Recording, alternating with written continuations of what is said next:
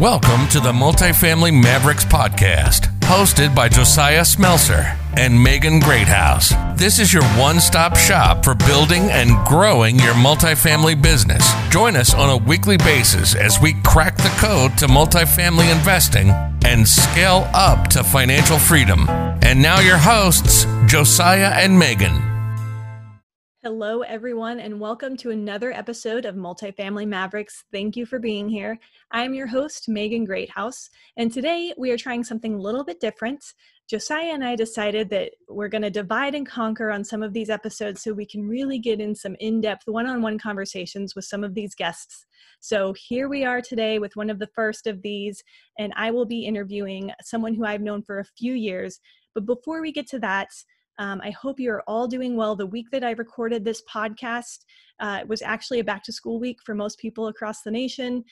It's crazy times right now for that, but I hope it's going well for all of you who have children or who maybe you're going through some college courses. It was a big week in my household. My son actually turned 1 and my daughter went into a pre-K classroom at her daycare. So just seeing both of them grow so quickly right in front of me, I don't know where the time is going.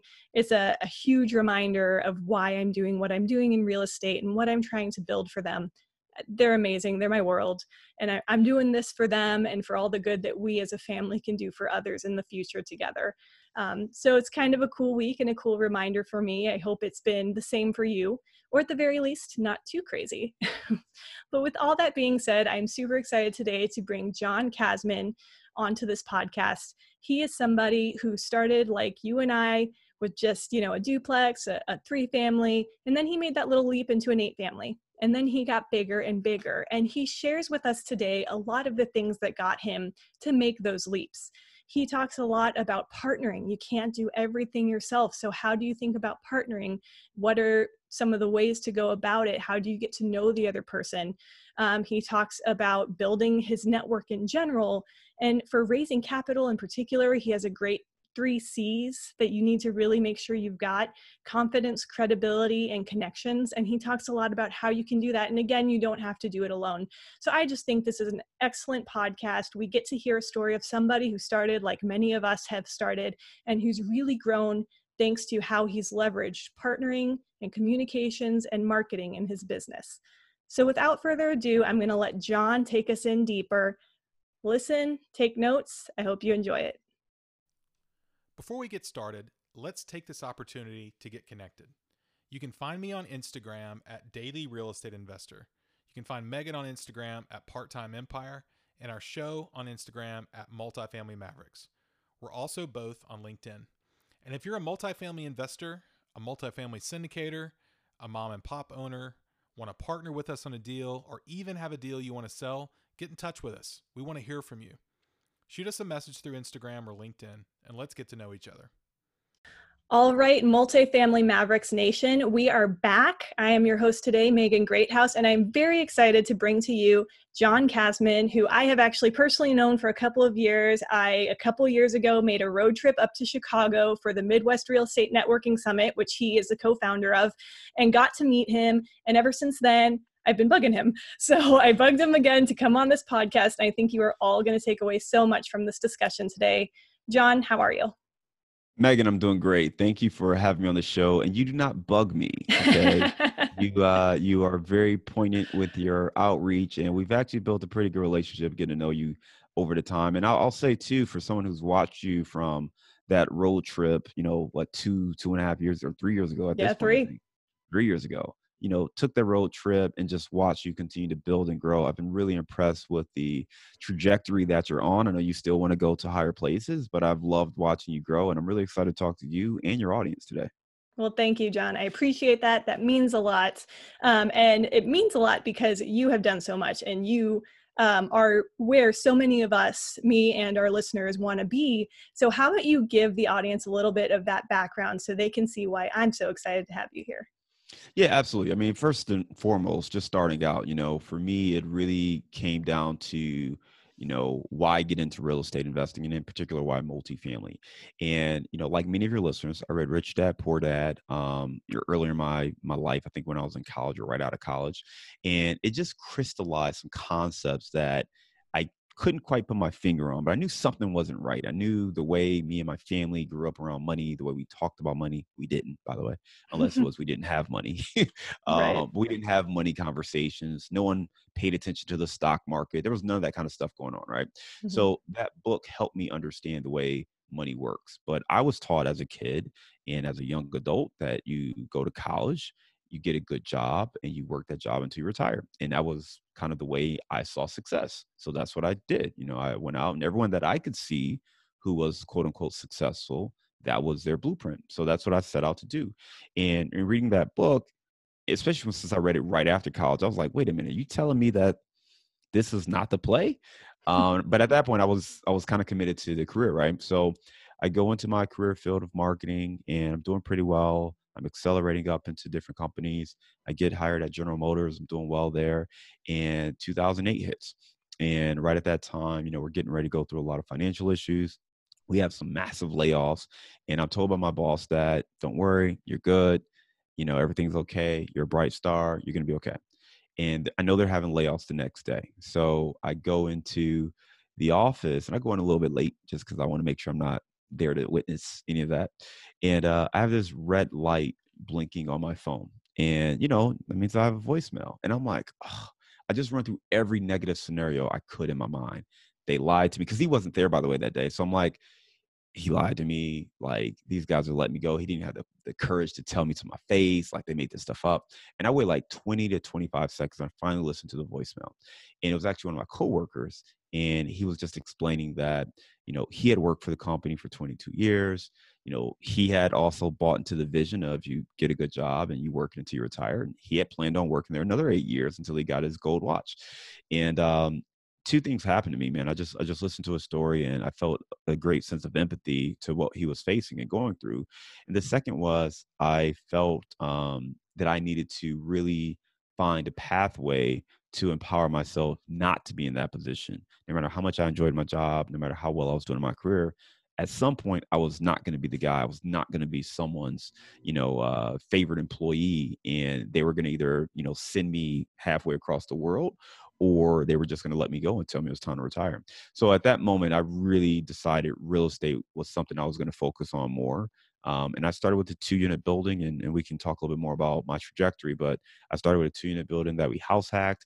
I got a 3-unit building, and then I wanted to start to progress and really started to scale. So we got an 8-unit building. And then from there, we took off more into the commercial space. Okay, that's awesome. So you did a 2-unit, a 3-unit, and then your third building was an 8-unit. Yeah, third property was an 8-unit building. And the 2-unit, I mean, that was a house hack, right? So I lived in one unit, rented out the other unit, which I believe is a great way to get started, especially if you can find solid neighborhoods. If you're young and you're still, flexible in your lifestyle, it's a great way to get started. I'll highly recommend that. So we had the 2-unit building, the 3-unit that we bought about a year and a half after that. And then, and for us, I didn't know what FHA financing was. I didn't know what a house hack was back then. So the fact that I only had to put 3.5% down on that 2-unit, we had extra money that we had saved. So we actually reinvested that directly into the property, do some renovations. We created a ton of equity, which again, I wasn't fully aware that that's what we had done either. So when I went to go buy the second one, once we had saved up enough money, my broker was like, hey, how long have you had that property and what'd you do to it? And I told him, and they're like, you probably have enough equity in there to pull out a line of credit if you want. And I was like, nah, I think you're mistaken. He's like, no, I think the market's gone up. I'm like, dude, it's been like 18 months. There's no way I made that kind of money in 18 months. Well, guess what? I made that kind of money in 18 months. So we got a 6-figure line of credit on that first property off of a house hack, a 2-unit house hack. We created more than 6 figures worth of equity. So that changed my perspective completely. That went from, let's get a couple, small properties just so I have, my security blanket in case the job tells me, hey, we don't need you anymore, to this is what I need to be doing. This is real. You can really create wealth. So that 8-unit building, that was kind of my I'm gonna call it a hop into multifamily, right? So it was, obviously I was in multifamily, but that was more than a little bit of a skip, but not quite a massive leap. And it did two things for me. First and foremost, it was a commercial property, which mentally for me, for my confidence, was really, really important. Just so I could transition, buy a commercial property, have the ability to say I, owned a commercial property, managed a commercial property. I hired a property manager for that property. So now I have experience managing the manager. And I felt like those two things are really important if I was ever going to get to the point where I was working with other investors. I will tell you now, in hindsight, they weren't as important as I thought they were back then. But for me and my own personal confidence, it was something that gave me comfort in going to other people and saying, hey, here's what I'm doing. Would you have an interest in joining me as I look to do my next deal? Wow. Okay. I love that. And I love hearing that, because that's kind of where I am. And I think that's where a lot of our listeners are. We might have some folks who are going from nothing and hopping right into multifamily, but I think most of us have, a few single families or a handful of duplexes and 4 families, which is what I've got. And so there's a lot of similarities, but there are also some differences, and you've got to be ready to make that leap. So on the subject of leap, real quick, let's talk about like what are some of your latest projects, just so we can see the scale that you're at now.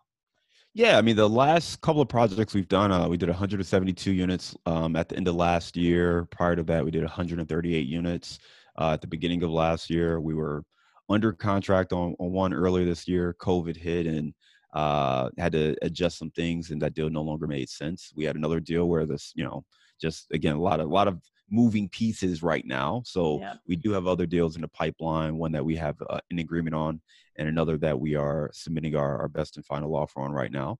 So we're continuing to move. But yeah, that one's an 80 unit. One was a 172 unit as well.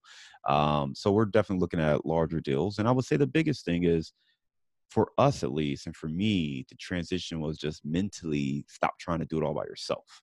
If this was all me, like I was doing with that 8 unit, there's no way in the world I would have 172 units or these other properties, because there's not enough capacity to take on a project like that by yourself.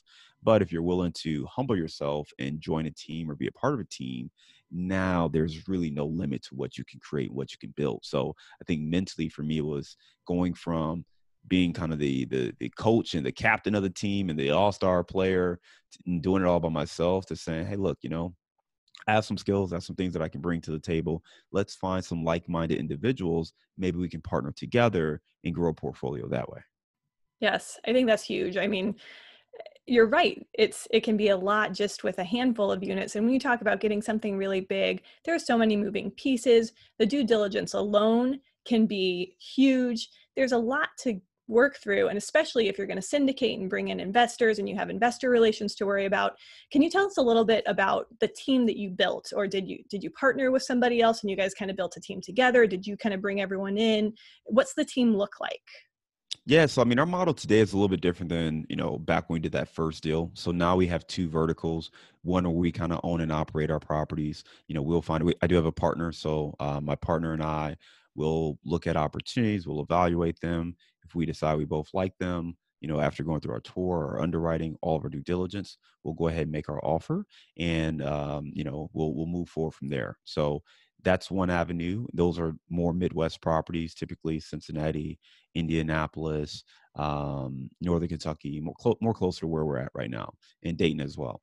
On the other side of it, we do partner with other operators. And in that case, we're joining them as general partners. We want to get to know them, understand the way they look at deals and what markets are they in. So the Southeast region is growing at a phenomenal clip. So we want to understand, are there opportunities in those regions, Texas, Florida, Carolinas, looking at opportunities to partner and align ourselves and potentially get into deals in that area. So for us, 2 different models, but it gives us a lot of expansion into markets that otherwise we wouldn't be able to get into. And I assume at this point, this is all you're syndicating, or you're bringing in money investors for all of these in both verticals that you just mentioned. That's right. Yep. Yes. Awesome. Okay. So I love that. I think the team is so important. I think there's a lot that goes into building that. And I'm sure you laid a lot of groundwork for a long time. Did your partner, for instance, did you guys know each other for a while? Had he been investing or she been investing also at first, and then you guys joined up? What was that Yes. match story? So my partner there on those deals, she had a lot of the same challenges in our personal portfolio. So kind of the range that I think a lot of your listeners are looking to get into, which is that, call it low teens, 12 units up to say 50 units or so, maybe even up to 75 units. Mhm. And she was having a hard time with property management. I was having I was having a hard time, which it progressively got worse, but Mhm. nonetheless, and some of it's asset driven, some of it is not necessarily to the PM itself, but nonetheless, we were starting to bond over shared challenges. And she lived out in Colorado. I was in Chicago at the time, and we were both investing in the same market. So for us, we met on like a Facebook message group or something like that. And, it was one of those things like, hey, who else invests in this market? And she raised her hand and reached out. And, over the next few months, was like, hey, who are you using for this? Or, hey, who are you using for this? Or how are you approaching this? And that just continued to grow, and we talked about different challenges, and we just realized we're actually a really good complement for each other, because I enjoy doing things like this and talking to you and hosting events and all that kind of stuff, and she is petrified of it. She loves the asset management side of things. She loves the property management, getting deep into the nitty gritty, understanding the cost per square foot of things. And I'm like, look, man, I don't know how much flooring is supposed to cost. I can only look if I look at everything together and be like, oh, okay, well, here's 5 different quotes, and then I'll ask, well, why is yours this much and why is this one this much? But I don't intuitively know what drywall is supposed to cost, And so I'm Mhm. like, hey, somebody who really likes that part of it, great. You take that on. That way I can focus more on the macro stuff. Again, I was in marketing at a large company like GM. So I like looking at the big picture, vision, branding, like those things, not necessarily the line item by line item aspects. So we just built a rapport and got to know each other. And it was a couple of years before we decided to actually partner, because it became a thing where it's like, well, look, if I find something where I could use that resource, maybe we should do something together. And that partnership is still a very fluid and natural one. Like, we haven't said like, hey, here's a contract, we're exclusive partners, we're only going to do this together. I'm very open and upfront in our conversation. So I will tell her, hey, I'm looking at this deal. I'm probably going to partner with this person on it. Just so you're aware, I don't want you to ever feel like, I just want to keep the line of communication open. And if you find something, if you're interested in being involved in this, let me know, and I'll bring you in on it. But we have a great relationship from that standpoint. And I would say, don't rush to get into a partnership. I'm a big fan of partnerships, but on the same note, I will tell you not to just rush into it just because you meet somebody and they compliment you, because personalities are really key. And you also have to know your own personality.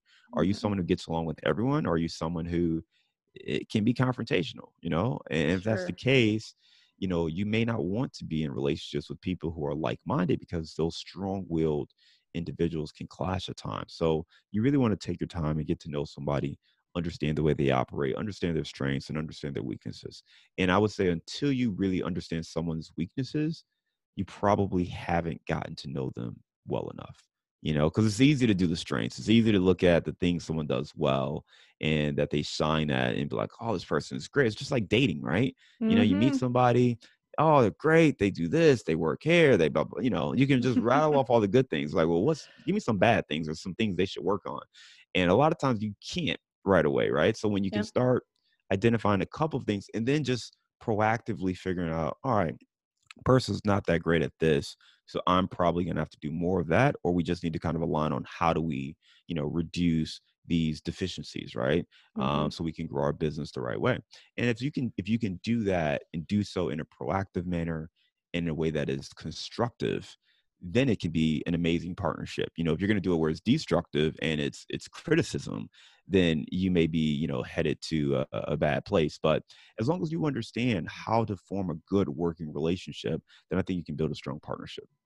I love what you said there about you don't really know somebody till you know some of their weaknesses. That is such a great takeaway. And it's so true, right? The dating analogy is used often with partnerships for very good reason. In my mind, it's kind of like, you're dating someone for a little while, everything seems great, and then you maybe finally go on a first trip together and deal with the stress of a delayed flight or a canceled flight. And that's when you start to really get to know that person that you're dating. So, with partnerships too, is a great thing to think about, and how you can keep it open. You don't have to decide there's one person that you are going to start a company with. You can team up with someone on a deal, work through that with them, figure it out. Maybe that leads to another deal. Maybe it doesn't. Maybe it does eventually lead to forming a company together, or maybe you guys just continue to partner up without forming that company.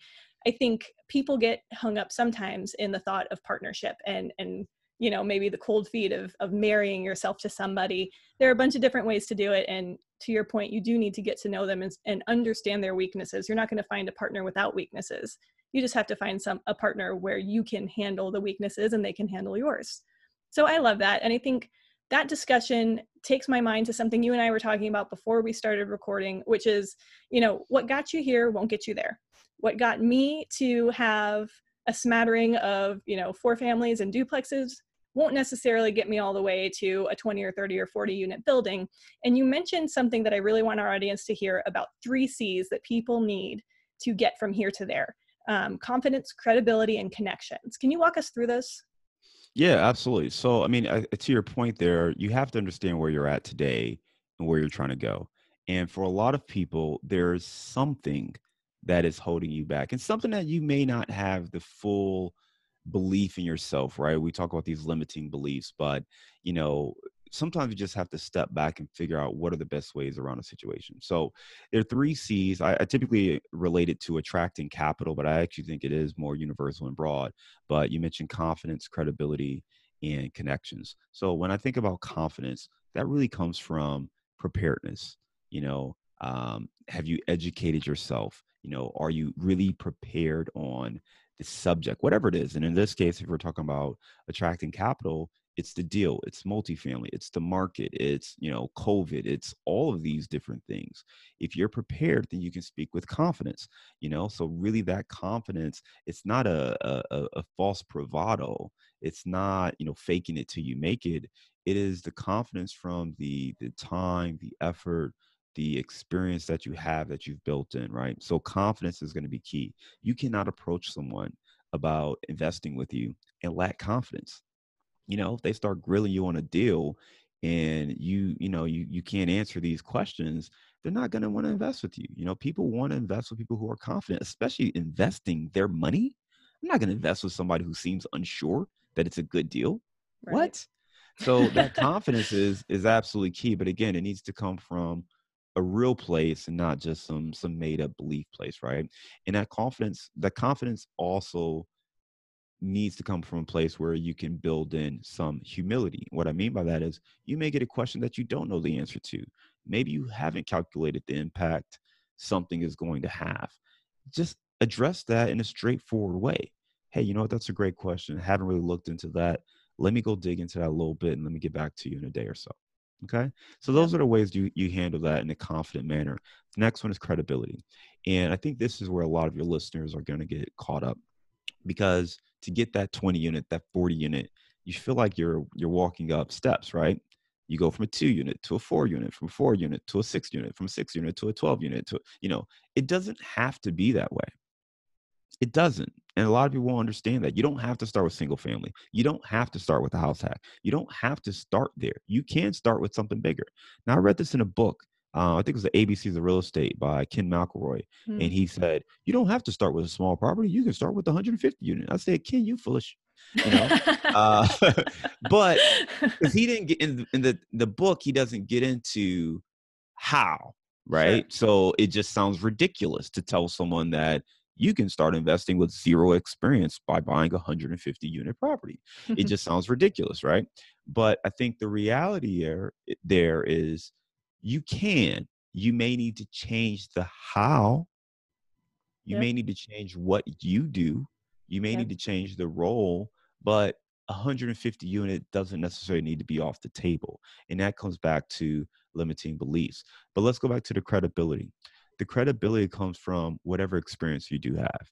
If you've run large companies, which again, we talked about, for instance, my experience with running marketing and running 8-9 figure budget campaigns for General Motors. If I've experienced running $100 million advertising budget, there's a chance I might be able to do a $4 or $5 million deal.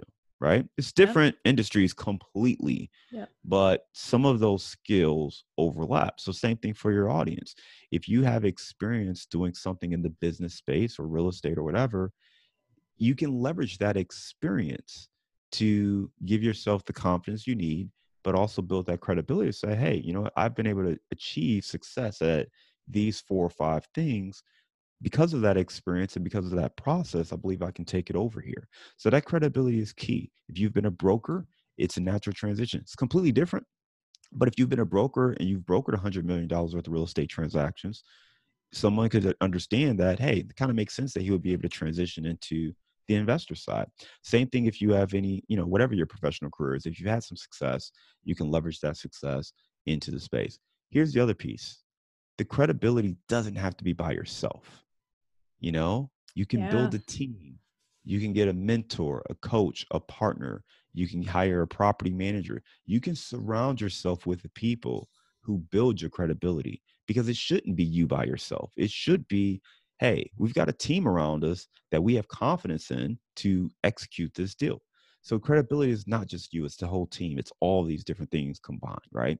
So that's your credibility piece. And then the last thing is connections. So if you're going to raise money for deals or even attract deals, you're going to need to have those connections. It may be broker connections to get the deals. It may be investor connections to raise the capital, but you need to actually network and come across as confident and credible to all those people in the network. Because if you reach out to a broker and you have never bought a deal and you say, hey, send me some deals, I want to buy a 50-unit property, what kind of response do you think you're going to get? You're not going to get a warm response. You're not going to get that hot off-market pocket listing deal. You're going to get the crap that he threw on LoopNet that he's trying to sell to everybody else at the highest price point he possibly can. So if you want to get good deals, you need to be able to come across as credible. And that's the confidence to speak the lingo. That's the confidence to come across as a professional. That's the credibility to demonstrate that you can actually close on a deal. There's the credibility to come across that, hey, you can attract the capital you need to do the deal.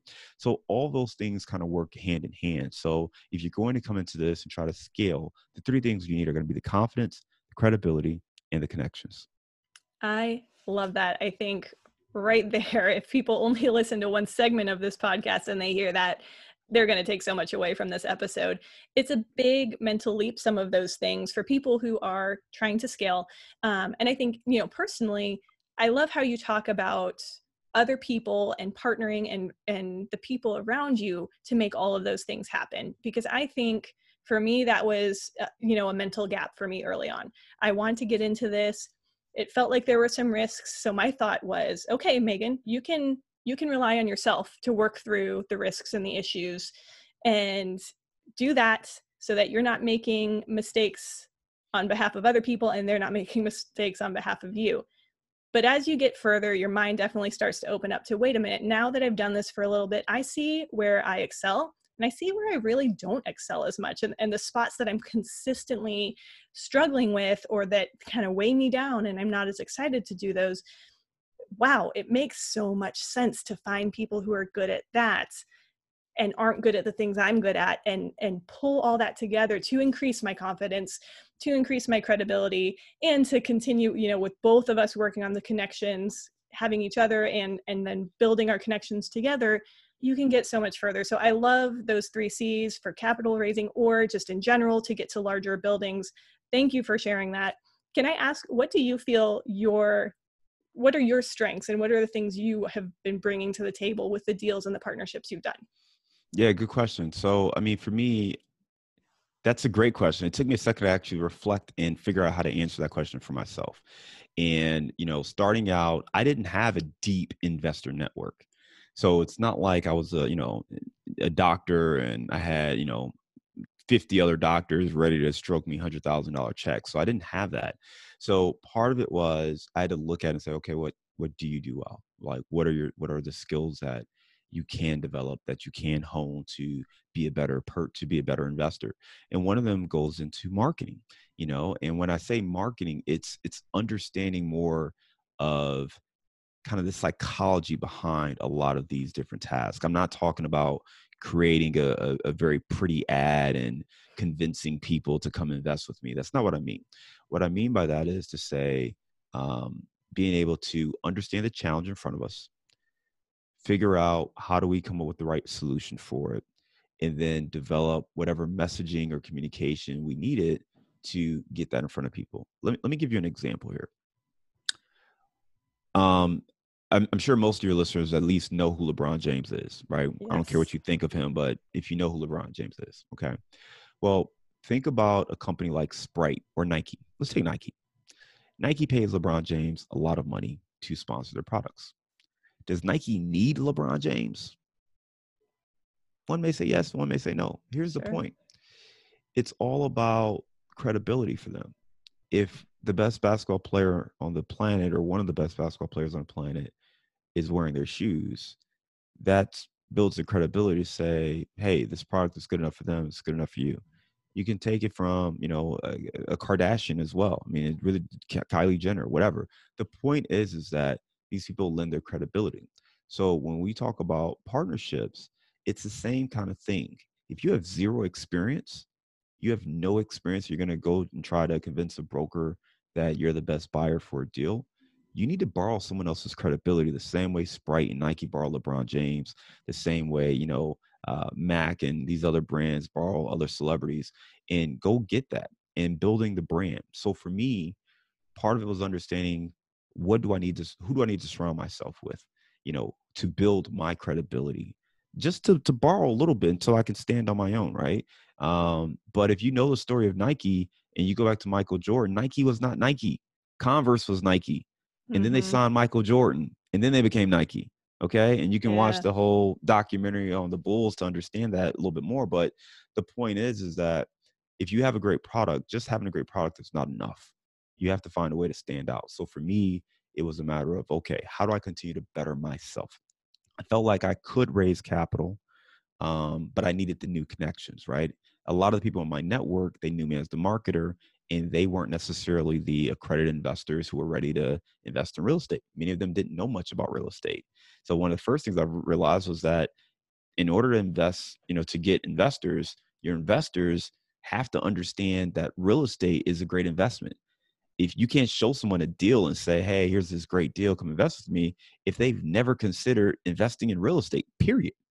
So you have to start with the real estate and then move on. So it's like, all right, well, instead of trying to get my auntie to figure out that real estate is what she should be investing in, there's hundreds, if not thousands, of other people that are, in my indirect network that are interested in real estate investing. How do I reach those people? And how do I do it without becoming a salesman and calling everybody I've ever met and asking them, do they want to invest? And that's when I started to turn more into the communications, the podcasts, the events, things like that, to help me cast a wider net.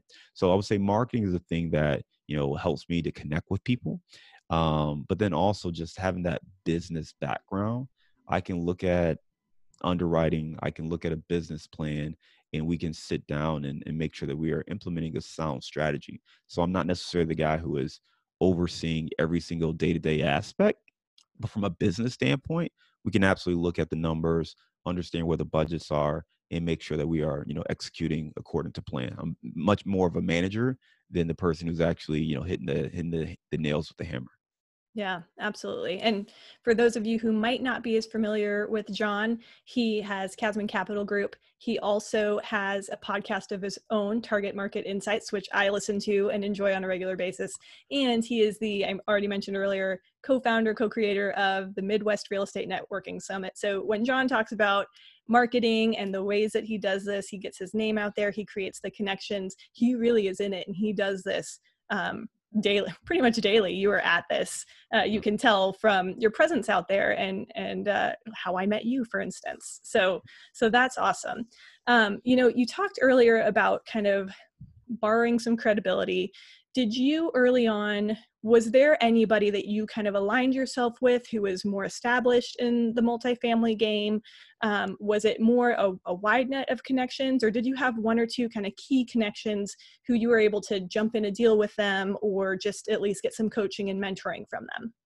Yeah, I mean, first and foremost, I want to make sure that when we talk about borrowing credibility, that people understand what I'm saying. If you're an asshole, like aligning yourself to somebody who has a good name and reputation is not going to make you like this person, right? Like Yes, thank you people for clarifying that. that will allow them to come to you and look into you, but eventually they're gonna be like, oh, this dude's an asshole. Yep. So it's not gonna help you change who you are.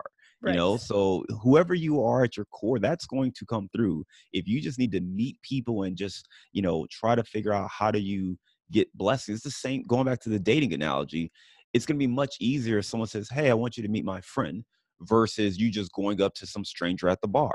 So that's all this is. That's all we're talking about, is someone who is lending a little bit of credibility for the person on the other end to at least be open to exploring a conversation. All right. Mm-hmm. So with that said, that's really how all of my conversations started. I will give you more than I've ever said in a podcast, so your listeners will really enjoy this. All But right. when I bought the 8-unit building, I bought it in November 2016. And at that moment, I realized that I was out of my money. I spent $100,000 plus on the down payment for that deal.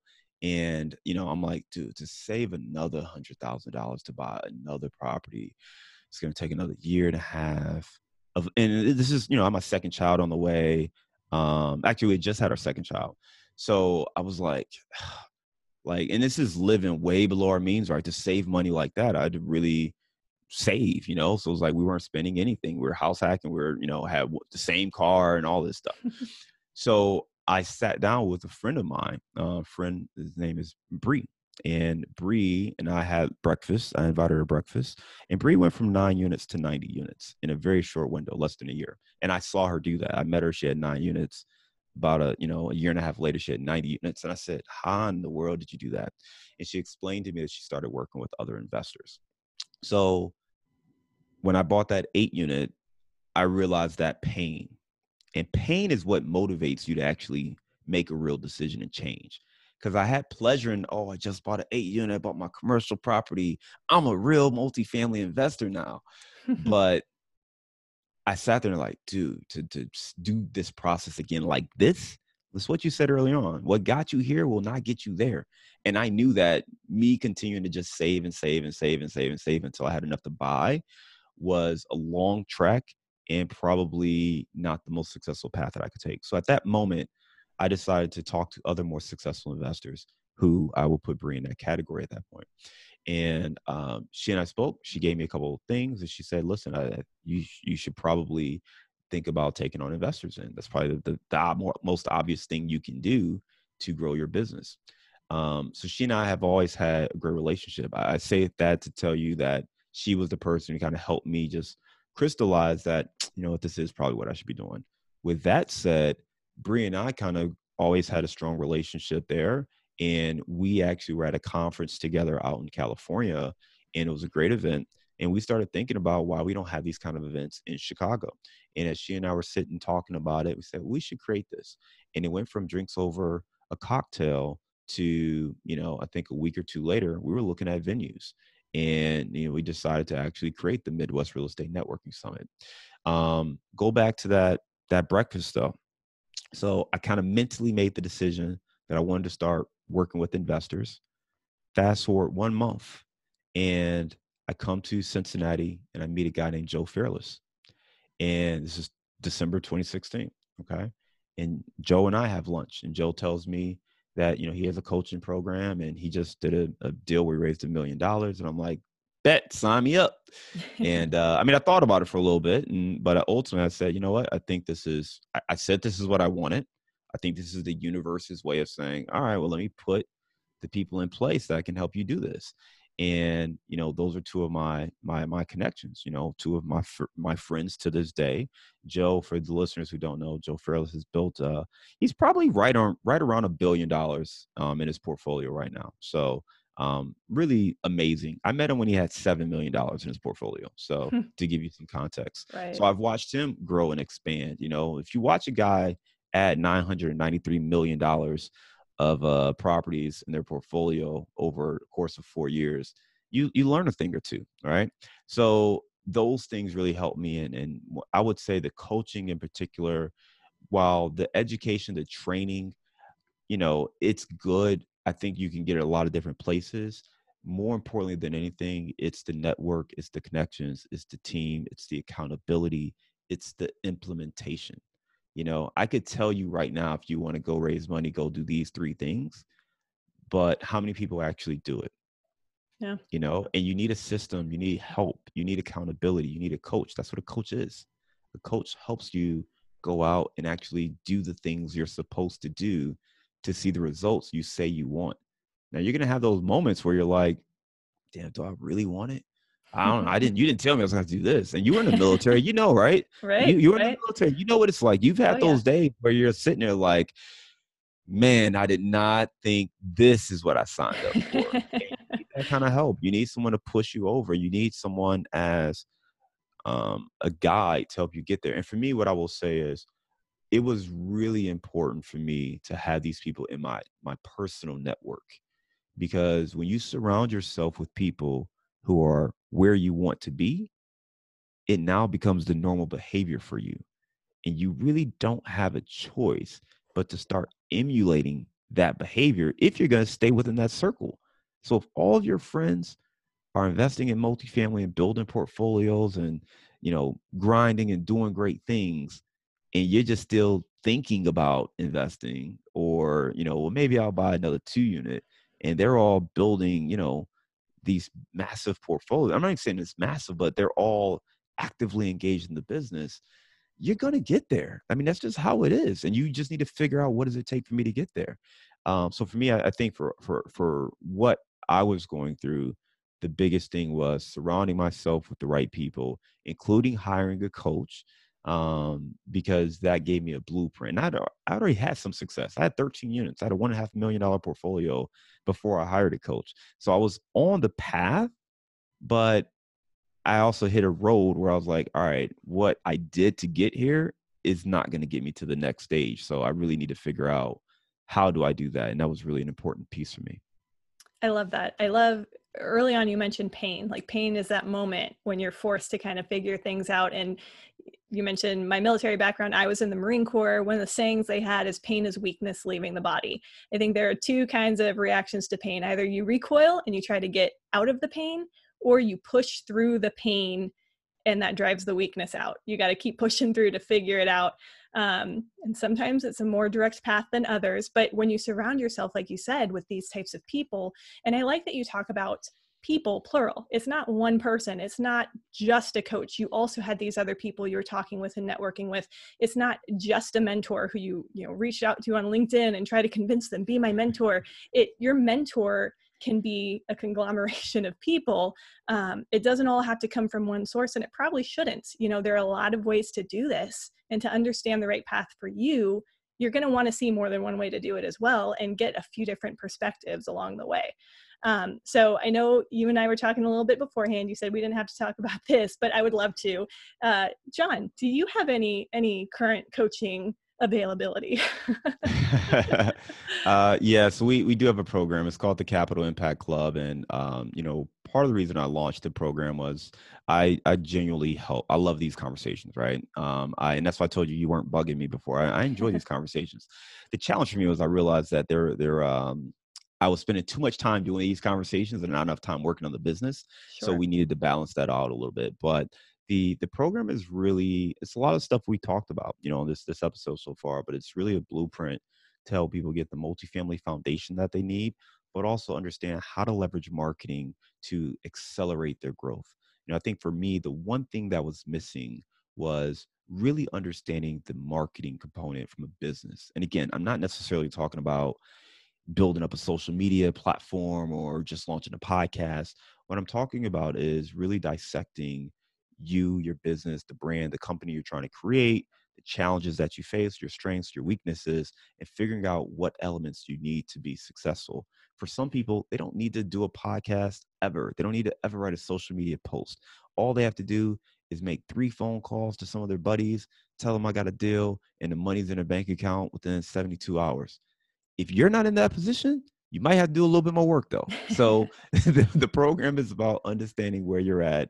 How do you kind of gauge and building kind of a program that allows you to build and go from there. So a lot of it is marketing based, but it's also about how do you automate some of these processes, right? Because it's not a salesman thing. I think a lot of people tell you just call 100 people, and dude, I'm not about to sit here and call 100 people I know, especially because the people in your network, the people who are listening to this, and maybe you're like, hey, I don't want to raise money. The reason you don't want to raise money is because you feel like you're asking people to help you. Right. And it's very different if you feel like you're helping other people. Yeah. And just think about that dynamic there. You know, if you feel like you're helping other people versus other people are helping you, you approach it very differently. And that's why the business is so important. You know, are you just doing this to get the $100,000 you need to do your next deal? Or are you trying to help people, you know, diversify their income, get all the tax benefits and everything else that comes from investing in commercial real estate, especially multifamily? And I think that perspective is huge, because you put yourself in a position to serve other people, then you understand that you need to tell other people what you do so you can identify the people who are looking for your help. It's just like if I were a baker or anything else, you know, I can't help everyone. No, everyone doesn't want my services, but there are people who are having a wedding who are looking for someone to make them a beautiful, delicious cake. So if I offer that service, it would behoove me to let folks know that this is what I do. And even if you're not the person who's looking to hire me to bake them a delicious cake, you may have a sister, a cousin, or a friend who's getting married, and you might pass along my business card or make an introduction. And it's the same thing with this, right? But it comes down to that limiting belief in, you know, all of those 3 C's we talked about, because that all goes back to confidence. If you're confident that you're serving people and helping people, you're going to have confidence in the way you connect and tell people what you do, the same way you would do for your W-2 job, you know? And that's what we're talking about here, is just really building up that confidence, the credibility, and the connections that allow you to grow. So that's what we do at the Capital Impact Club. I try to make it where it's really about the individual. It's more about the implementation, the accountability. My goal is to help people actually move forward as multifamily investors. It's not just to sell you education. I know a lot of people have educational programs. I think that a lot of them are great. So it's not about those. I just think the challenge most people have is actually finding deals and having opportunities to invest. So that's kind of what we try to focus our program on. That's awesome. And I think this whole episode has been just packed with it. You're bringing it today, especially with the mindset and thinking about how you go from point A to point B or C or D. I've loved this conversation. I've got just 2 more questions for you, and then we'll let you go because I know you are busy. But one question is a question we've been asking every guest, just kind of interesting end of the conversation question here. If we were to write you a $10 million check and say, John, you can have this check. You can go cash it and use it forever, whatever you want, except real estate. You cannot invest in real estate anymore. I mean, you can take the equity from the real estate you already have, but you're out. No more real estate for the rest of your life. Would you take the check, or would you say no thanks and keep investing? Man, that's a tough question. You can write it today? Yeah, sure. I definitely have $10 million in the bank for you right now, John. You know, that's a tough question. So the thing is that the real estate is supposed to provide something else. So we all have our numbers, and you have to figure out what that number is for you. I'm terrible at these hypotheticals, because I'm always like, I need more details. Tell me this. Again, I'm a strategist, right? So I'm like, tell me this. What about this? Can I invest in other things? Can I invest in the stock market? Can I invest in notes? So I like have like 100 caveats to this, right? I like it. But in short, I would say, you know, I think if that were the situation, I would say no. All right. And the only reason I would say no is I'm still fairly young. And I think that the upside of building our portfolio far exceeds $10 million. Not to mention, I think that, you know, being able to pass on some of this information to my children, letting them watch me work and helping them even if they don't want to do this, it's like, hey, just get you a little side property just to cover your expenses, right? So I feel like that really outweighs that sum. But we have a lot of equity in deals, but not as much cash flow. So that 10 million would be real, that's really enticing. I get it. I totally get it. Yeah. And it's interesting to hear people's responses and reactions, because obviously most people we talk to have some level of love or passion for real estate. But much of it's connected more to the underlying why, and the 10 million can go a long way for that underlying why. So it's always interesting to hear. We've had, I don't think there's a real obvious divide yet in how people have answered, but it's very interesting to hear. So thank you for talking that through with us. Before we go, John, tell us where people can find out more about you, about your podcast, your different things that you have to offer. Yeah, I mean, I think the easiest thing is if you're really looking to scale, if you're really looking to go to the next level, even as a passive investor or active investor, we have a sample deal package available on our website. So you can go to CasmanCapital.com/sample deal. And you can download that sample deal package there, and that'll get you on our mailing list. So you get a few more updates from us and some different things there. And if you have you want to check out the podcast, you can check that out. It's Target Market Insights, the multifamily and marketing show. It's available anywhere you're listening to podcasts. So if you're listening to this on Apple Podcasts or Spotify or anywhere else, you can check us out there as well. And then by all means, if you want to just reach out and say you enjoyed this episode or have any other questions, feel free to shoot me an email at john@casmancapital.com.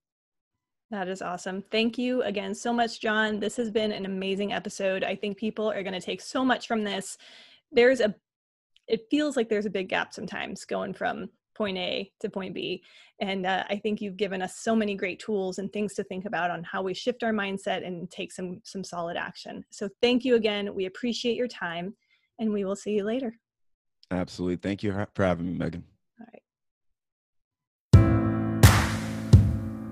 Thanks for tuning in to Multifamily Mavericks. If you enjoyed this episode, please subscribe, leave us a rating and review, and share it with your friends.